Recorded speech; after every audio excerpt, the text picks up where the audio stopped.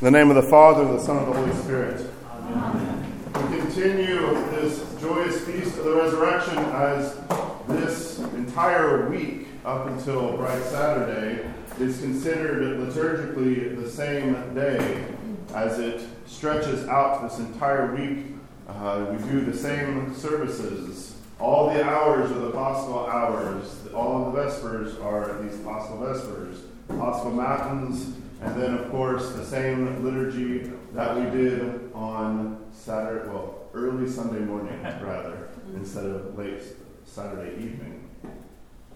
On Pascha, Archbishop Paul of the Midwest, the Diocese of the Midwest, reposed in the Lord. And it is quite a blessing to pass on the Feast of Feasts. He was what are the words that I want to use? Gentle, humble.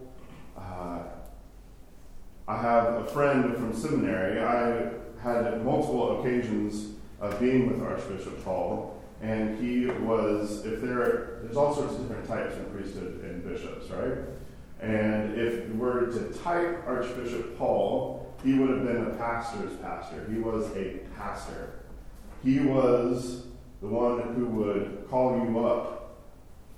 That doesn't always happen, but he would call up the 80 or so different priests under him, and he would check in pretty regularly just to see how they were doing. And he was always very kind, considerate. He, for a long time, worked social work for years. He grew up actually in the Greek church. Then he started attending an OCA parish, and then he actually went to seminary later on in life. He was in seminary at the same time as Father Alexander Vintel, who's the chancellor of the OCA. So I believe that's mid-90s, I think, is when he would have gone to seminary. And he served various parishes. His first parish is actually in Kokomo, Indiana, if you know where that is. It's a fun name, Kokomo. Sounds like a breakfast cereal. It sounds like breakfast. He was a delightful man, and when it came the diagnosis, some of his priests around him could tell that something was starting to go off, that he had inoperable brain cancer. It was, of course, throughout the OCA, prayers have been offered up. Metropolitan Ticon traveled to the hospital where he was in order to pray with him, and he fell asleep with the Lord on Pascha. It is, of course, there's preparations for his funeral, and it is quite a funeral during Bright Week, as we've just had a funeral a few weeks back. We have in a Bright Week funeral all of the hymnody is just Pascha, Pascha, Pascha, Pascha, Pascha. It is, of course, underlining for us why we can, at a funeral, while we lament, we also do not lament without hope, but that we lament with hope. That everything that we do is underlined in our faith because of this feast, because of the resurrection of our Lord. This is the resurrection, and the festival joy that is attached to it is something that, I'll be completely honest, it's kind of hard actually in Bright Week. Is everyone recovered yet? I took a nap this afternoon because I was still catching up. Your body has to adjust to everything that you're reintroducing. But it is, of course, the challenge, I think, for us. It's one thing, in some ways, Holy Week is easier. And the joy of Pascha, there's that initial rush, and then there's the weeks afterwards. Pascha doesn't just end, it goes on for weeks. The feast continues, and it is very easy to slump into what I call the post-Paschal blues. But whenever that starts to happen, the slump, honestly, I even started feeling it today.